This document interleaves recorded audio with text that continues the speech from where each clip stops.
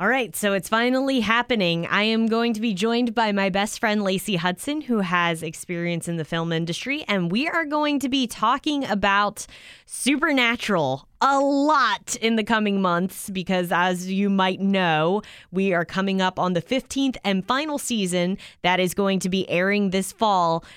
So she and I are taking on the task of reviewing every single season up until season 15. And we're breaking it down into halves for each season. So it's going to be a lot. Let's get into it. Leo Rant Afternoon Rant. So we're doing the damn thing. It's finally happening, Lacey. I finally got you on my podcast. With a subject I know too much about. So how this spawned was that I got an email from a listener asking me if I was going to be reviewing the final season of Supernatural on Afternoon Rants. And the funny thing is, what I didn't tell him is, well, sir, I would love to, except I've never seen the episodes in succession because you, my dear best friend, were the one that showed me them, but you would just show me the episodes you liked. So I had no full understanding of the Supernatural lore, despite the fact that it is a huge thing in Comic-Cons. You saw a through line of good episodes. You saw what you needed to see. So anyway, I am joined on here by Lacey Hudson, and we are... Lacey, do you want to explain what idiotic thing we've decided to do during this quarantine time? We are rewatching all of Supernatural from season 1 all the way to this, oh God, what it's become. And that's exactly someone's reaction when I told them. I was like, so what we're going to do is rewatch the entire thing. And they're like, you're going to get really upset by season 8 or 9. I don't know what specifically they said, but I feel like Johnny Cash's Hurt is literally just the anthem of this. What have I become, my dearest friend? But back in the day, in 2005, Supernatural came out. And for a while there, was a big freaking deal. Was the top rated show on CW, and it was we liked it a lot. Actually, on my time hop today, I watched the first episode of Supernatural I ever saw 11 years ago today. Oh my gosh! 11 years ago. Oh, that's so weird. And the thing is that, I keep on having to remind myself as I'm rewatching this very first season is that what a different world 2005 was for television, for everything, for the dialogue and everything. So before we jump into our review of season 1, we're going to break them up in half because Lacey had this great idea because she's like, that's a lot of content to get through. So we're going to break it episode 1 through 11 and then do the second half of the season. We're going to have to break it into 2 because there's just too much. Because back in the day with shows like that on cable, you had to be on for 22 episodes. What we're going to do is we are going to give our, idea of the show, what we feel about it, break it down from acting, soundtrack, graphics, everything, and give it overall 1 out of 5. 1 to 5. Wait, how do you say that? 1 through 5? Chevy Impalas? We're rating it. We're going to rate it by car. We're going to rate it by car. So. What a good car. All right, cool. So, all right, do you want to start this off with the big idea of the show if you were just explaining it to someone who has no idea what Supernatural is, even though I have no idea why you would click on an episode called Supernatural Review if you've never seen the show? Right. Yeah. Well, I get when it started. It was just a good old time of a monster of the week with a through line of family, love, and BMs. I can't say BMs on this. What'd you say, BMs? What is that? Bowel movements? It's the brotherly melodrama. Oh. I was like, bowel movements? What? No, I forgot. That's not a thing. Yes, the BMs are the brotherly melodrama. So the pilot episode is basically, here you've got these two brothers, Sam and Dean Winchester. Sam is trying to live his life be in college. He's estranged from his family. His brother comes back and is like, hey, our dad is missing. You have to go back into the family business. Bing, bing, bing. Every time they said like a certain phrase that I know was really big in the supernatural, like pop culture thing, I was like, wow. And there's a lot of them already off the bat in the first season, kind of established it. I was blown away. So I kind of like, I'm not rewatching them right now. I just remember them really well. Yeah. But the hot take of every time hearing Dad's been on a hunting trip, he hasn't been back in a while, it's just will always be stuck in my head. What is it to the family business? It's saving people, hunting things, the family business. Yes, exactly. There you go. They said it, and I was like, there you go. That's the end of the series.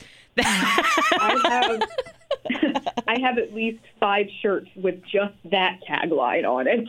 And so these are basically our main characters, and they go off to search for Dad. And even Eric Kripke, the creator, said that initially coming up with this story, there was no big idea besides 2 brothers going through these supernatural things, finding Dad. And that was pretty much it. And that it was only until, and we'll get to this, but spoiler, at the end of episode 11, we are introduced to Meg Masters, the demon who kind of would become a necessary antagonist that was kind of needed after about 10 episodes of Monster of the Week kind of deal. We had to introduce a second long-going plot with telepathy and demons. So let's talk about acting first off in season 1.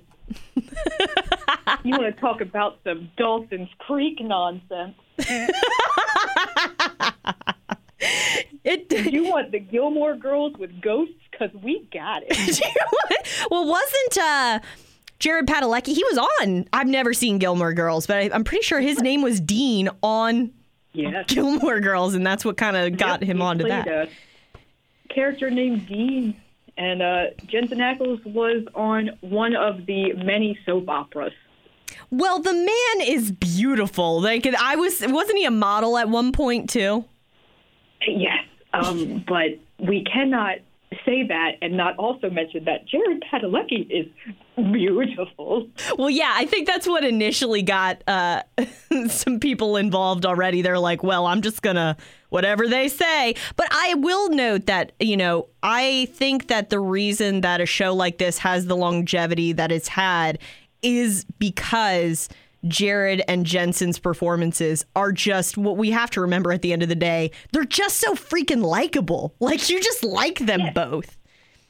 And they were so unafraid. It wasn't a contrived, like, television acting where, oh, it's a man crying, but look how beautiful he looks. These two were not afraid to go all out. Yes. They were like, we will give you pain. We will be ugly. We will mar ourselves. Like, we're in this to win this. This is at its base, a horror show, and we're going to give you what you want. Yeah, absolutely. And I think it was a smart move on the creator's part and I don't feel like you see these chances being taken a lot anymore with television, but when you pick actors who, yeah, sure, they had minor roles in these things, but they weren't, to be able to be at the helm, you really have to like trust that these actors are going to be able to carry it. And given the fact that like we have to commend the fact that 10 episodes, there's no other real main character. You got Jeffrey Dean Morgan as their father, but we barely see him. It's just them carrying this. Well, I don't know if you've said anything about this or if you're going to, but we have our supernatural workout that we do. Yeah. Where we watch episodes, and when certain things happen, we will punish ourselves by doing sit-ups, push-ups, jumping jacks, blah, blah. But we have one that's entirely called microaggressions. Yeah. Yep. These boys make the greatest subtle faces that when we get further along, I will talk about my feelings on how that has changed and how the acting has been forced a little bit more. But back then, it was so subtle and funny, and it was good acting. Yeah, it really was. Like, I feel like Jared is very good at being the kind of, he's a bit smarmy sometimes, a bit of a know-it-all, but that's kind of like his MO. And Dean is a bit of a, he's a flirt, and he's hilarious. Yes, back when he cared about women. Yes, okay, so let's talk about that. I forgot that in addition to there being a monster of the week, there would also be a woman of the week. There would be like a woman, a damsel in distress, kind of every episode. Like, for him, 110%, Sam is still trying to get over Jess, so he's not as active in the dating scene of the 2000s, if you will. But there are, in the episodes that we're talking about today, a few where it's like Dean trying to get his brother laid. But it's just, all these small things when they had the time to do and focus on them. I remember actually my first experience watching Supernatural, besides you showing it to me, was my cousin Josh showing me the Asylum episode. For whatever reason, like, really stood out to him. And I remember it actually being a little bit freaky to watch. There wasn't a lot of things on television at the time that were horror oriented for adults that were supernatural, not like Criminal Minds type of thing. I can say I probably haven't seen the Asylum episode since about 11 years ago. Oh, wow. Yeah. But I believe, and I could be wrong, but something from the episode is stuck with me, and it's when the guy with the electrotherapy hand holds Sam against the wall. Is that one? Yes! Yeah, it's stuck in my head. It will never leave. There are some episodes, I admit, during this where you're like, okay, this is pretty hokey. Bugs. But there were some that I was like, oh, I forgot that this actually was, now I feel like if you were we're looking at it through the lens of 2020 and American Horror Story and all these other things where it's like shock value is like, Exactly. Nothing new. This show, again, with the subtleties, it wasn't based on shock value. You had some stingers in the music, but a lot of it was like, I think Bloody Mary is in the first. Yes. Yeah, Bloody Mary is like episode 4 or 5. Just her being in the background of shots and there never being any cue. It's just you saw it and you were like, oh, no. Right. Yeah, it was the dread. Yeah, it was the dread. And this was a really good time in the 2000s when we were getting a lot of Japanese horror films in America and circulating. Yeah. We had that new sense of horror. But also, I do want to say, it's getting ahead, but it also needs to start here, is that this was when the show gave us implausible but plausible horror. So, like, with the Scarecrow, no one likes the Scarecrow. For the most part, I like to believe that scarecrows can't get up and throw hooks through my Achilles tendon and drag me through. But I'd believe that any day over, like, Lilith the demon coming to ruin my life because I'm so special. Yes, this is before. This was a totally different show in the beginning because it didn't deal with them. We're getting a little bit of hints of it because towards the end of I think it was towards the episode 10 it's episode 9 home, Sam is starting to get these visions. So we know something is special, but I don't even think the creator knew what was special yet. No.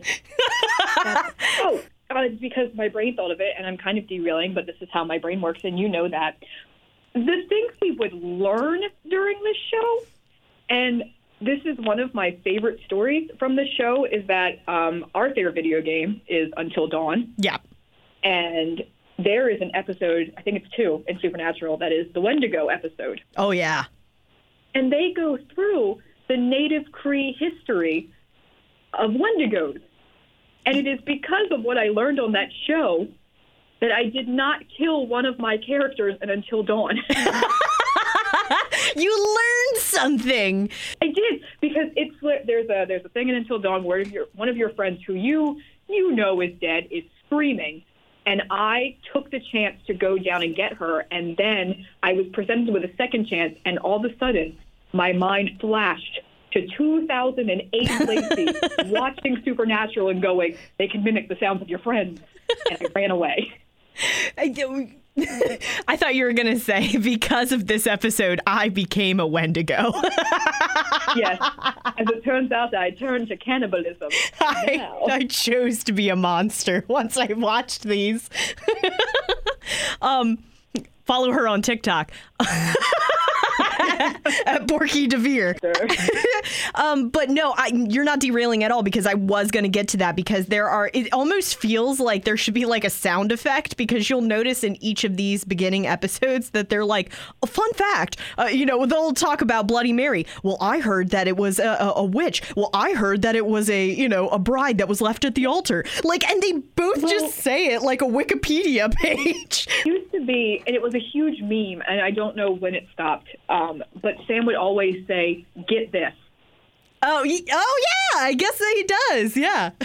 And then you knew you were going to get a hot fact. We all kind of knew the Bloody Mary legend. We got that one. We all knew the Hook Man. They took things that we knew and they were like, hey, this scared you. Now see it in person. Now, did you feel like watching these episodes that they were sometimes, and I didn't read anything to confirm this, but sometimes I felt that they were paying homage to certain horror movies that were doing really well at the time. So like Scarecrow, Jeepers Creepers wasn't very far. When did Jeepers Creepers come out? Like, it was early 2000s. So yeah, 2001. So yeah. But like, we had that. We had Bloody Mary, which ended up very like, that one too. But even in the pilot, the woman in the white dress. Oh yeah. What? It's just Samara from The Ring. But she's a mother. But, aesthetic-wise, you're like, oh, no, we don't like wet white women in white dresses. It was weirdly sexual, too. I forgot that it was kind of sexual, the very first pilot. They're like, show your thigh, when she's kind of like hiking up her dress. And I was like, what's going on? Yeah. Can we talk a second about the fashion in 2000s? In the 2000s, and just how different. Like, real quick, some of these things that there's puka shell necklaces making a appearance, and like, I feel like the Sam and Dean and Bobby, like the hunters, have never changed. They've got the plaid, they've got the layers, they're ready to go out, they're ready to take names. But watching the people around it, yes, would be like, what was it? It was like a long cami. You had that like barely covered your shorts. You had a strange placed belt for some reason. Right, yes. Your jean shorts had holes in them. The 2000s were a different time. I don't think people truly understand how that has haunted us. The eyebrows are like plucked beyond belief. It's really the women that I'm noticing it in, is that I'm like, oh, this is an older show. Like, and Sam pulls out his flip phone. Oh, God. So you always knew if a female was going to be important in the episodes because they were wearing a plaid something over their shirt. They were wearing a layer, and you're like, oh, she's here for business. She's the business woman. I didn't notice that. So, how did you feel about the soundtrack with it? So, this is what's wild to me, is because you're rewatching it right now on Netflix. Yes. And the thing about Netflix, and I did go back days ago to watch one of my favorite scenes, which is unfortunately right outside of what we're talking about, but it's important. It's on Faith. Originally, the soundtrack to one of these was Don't Fear the Reaper by Blue Oyster Cult. Yes. You are rewatching it at a time where Netflix can no longer have the rights to those songs because these episodes are so old that they've lost their copyrights to them or their rights to them. Oh, so the soundtrack is not the same now. God, dude, my mind is blown that you said that. I am so glad that you said that, because I was going to literally say to you, am I losing my mind, or why does all the music like suck in this? It's like this really like cringy, like it's like the stuff that I find for like, background like wallpaper music. You're like, what is this? So oh my God, that changes. They're so old. So much, because there were a couple times where I could literally remember that scene, and we'll talk about it later in the next episode too, but in Faith, where I was like, Why do I feel like Don't Feel the Fear the Reaper would work so much better? Did they not get the rights yet? Oh my God, I'm losing my mind. Yeah. They've run out of time. It's the same thing. There's a song with Styx's Renegade later on. I mean, even on some of the episodes, you don't even get Carry On My Wayward Son. I've never gotten it yet. I thought that this was something that like maybe got introduced later. So are you telling me that it was in the first season? I'm so angry. I mean, they haven't renewed their rights to the music. So people who are watching it now or picking up now will never get that same feeling, that same drive they did when it first came out. And that makes me so angry. Dude, it makes me really angry too, because it really does shift. Music is so important when it comes to film and to TVs and to TV shows, and noticing that those songs were gone. And I did notice it. I was like, maybe they just weren't popular enough yet to get those rights, because I was like, part of the thing that made Supernatural so popular, I feel like, was because it was so easily accessible, like for lots of different people, different ages and different whatever, because of the music in part, you know? Yeah.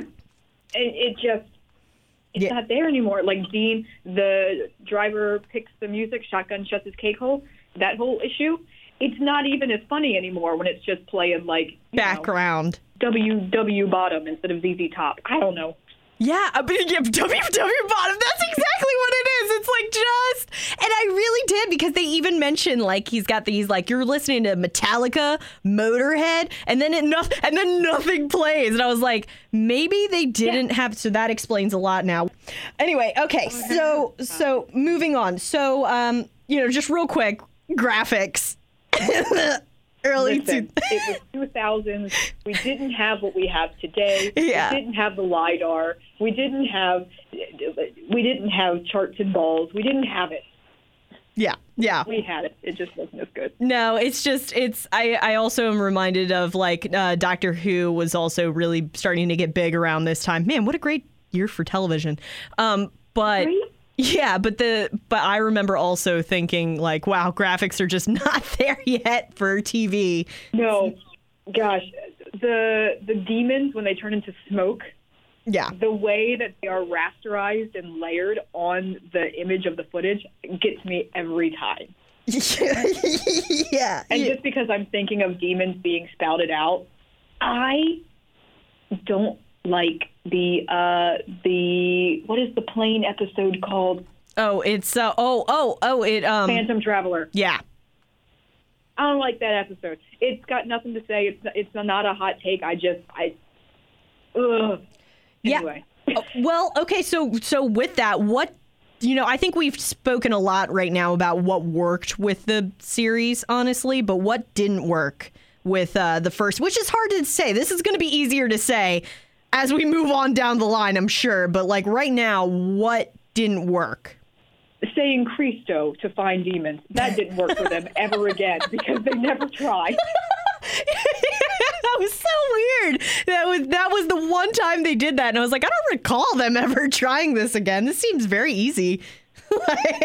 I mean, I guess we do have to give it a little bit of our time. The episode Bugs. Yes. Yeah. Because listen, I get where they were coming from. Bugs, scary, crawly, gross. Mm-hmm. But what else did we get from that episode aside from like these brothers posing as this like, normal family people, and I believe someone thinks they are dating.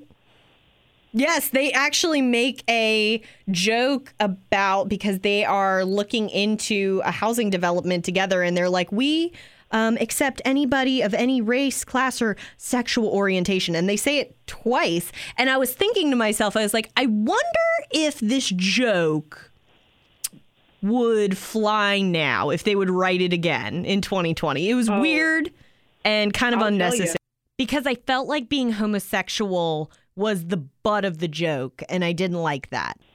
Spoiler alert, that joke not only flies, but people write fan fiction upon fan fiction about it. Producers are so aware of it that it is written in the script as a joke. It makes me so angry, but we will get there when we get all the way to season 10, where I start screaming. Yeah, the whole episode with Bugs, I mean, it was a really flimsy thing anyway. You know, they're going to this housing development. They learn about these bug-related deaths in town and then come to find out that the Native American settlement erased by U.S. cavalry massacres early 19th century, and then the chief had laid a curse. And also, by the way, I was thinking to myself, poltergeist, when I was watching this. I was like, oh, so poltergeist, basically. Yeah, and they gave us bugs. Yeah, and they didn't even give us poltergeist. They gave us bugs. I was like... I was going to say, but also Bugs is bookended by Hookman, which is something that is genuinely... There is a shot in Hookman where when you get your, first 5-minute murder of the show, of the episode, where a girl closes her door and the Hookman is just standing behind it. Yes. It's horrifying. It's like a legend we all know. Right. It's horrifying. And on the other end of Bugs is Home, where you see their mother for the first time after she's been burned on a ceiling. And then in between, there's Bugs. Right. And that Bugs definitely felt like, and I think this would kind of segue into our next thing about the weakest and the strongest episode. Bugs was definitely, I mean, for me, Bugs and Phantom Traveler, I felt like it was a reminder that, hey, back in the day with TV shows before streaming and all this, you got signed on for this many episodes, like for 22 episodes. So you got to come up with some content and like string it along. So with there not being a lot of things going on right now, and us not knowing that they're the chosen Winchester Bros and we're just doing a monster of the week, there's definitely going to be some flops in there, like for sure. Yeah. Filler, Bugs, we're looking at you. What is the best episode through episode 1 through 11?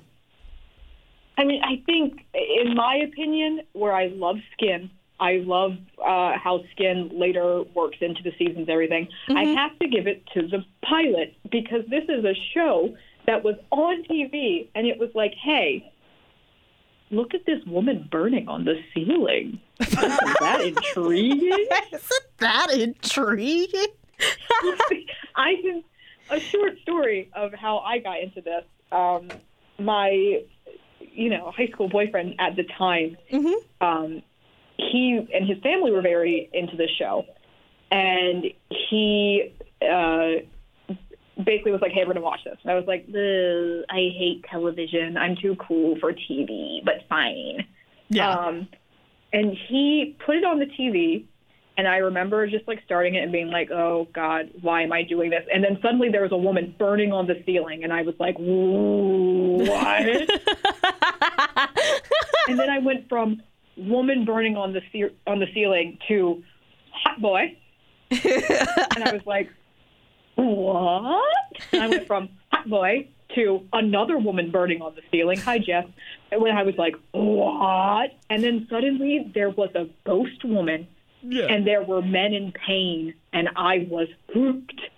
This isn't going to happen so often, but I'm also going to agree with you on that, because it really did. It took 4 episodes for them. Surprisingly, after Phantom Traveler, they're like, okay, give them 22 episodes, give them a season. But like, pilot was, I mean, not a lot of times do you find in shows that a pilot, you always hear this where it's like, oh, we'll just get past the first whatever, how many episodes, and then it starts to get good. But honestly, this had a really crazy ass premise from the very beginning. And also shout out to Jeffrey Dean Morgan's agent for just like somehow inherently knowing that he was going to be involved in these shows that were going to do spectacular, but also be very groundbreaking. Like, sure. I have 2 honorable mentions, but pilot for me is...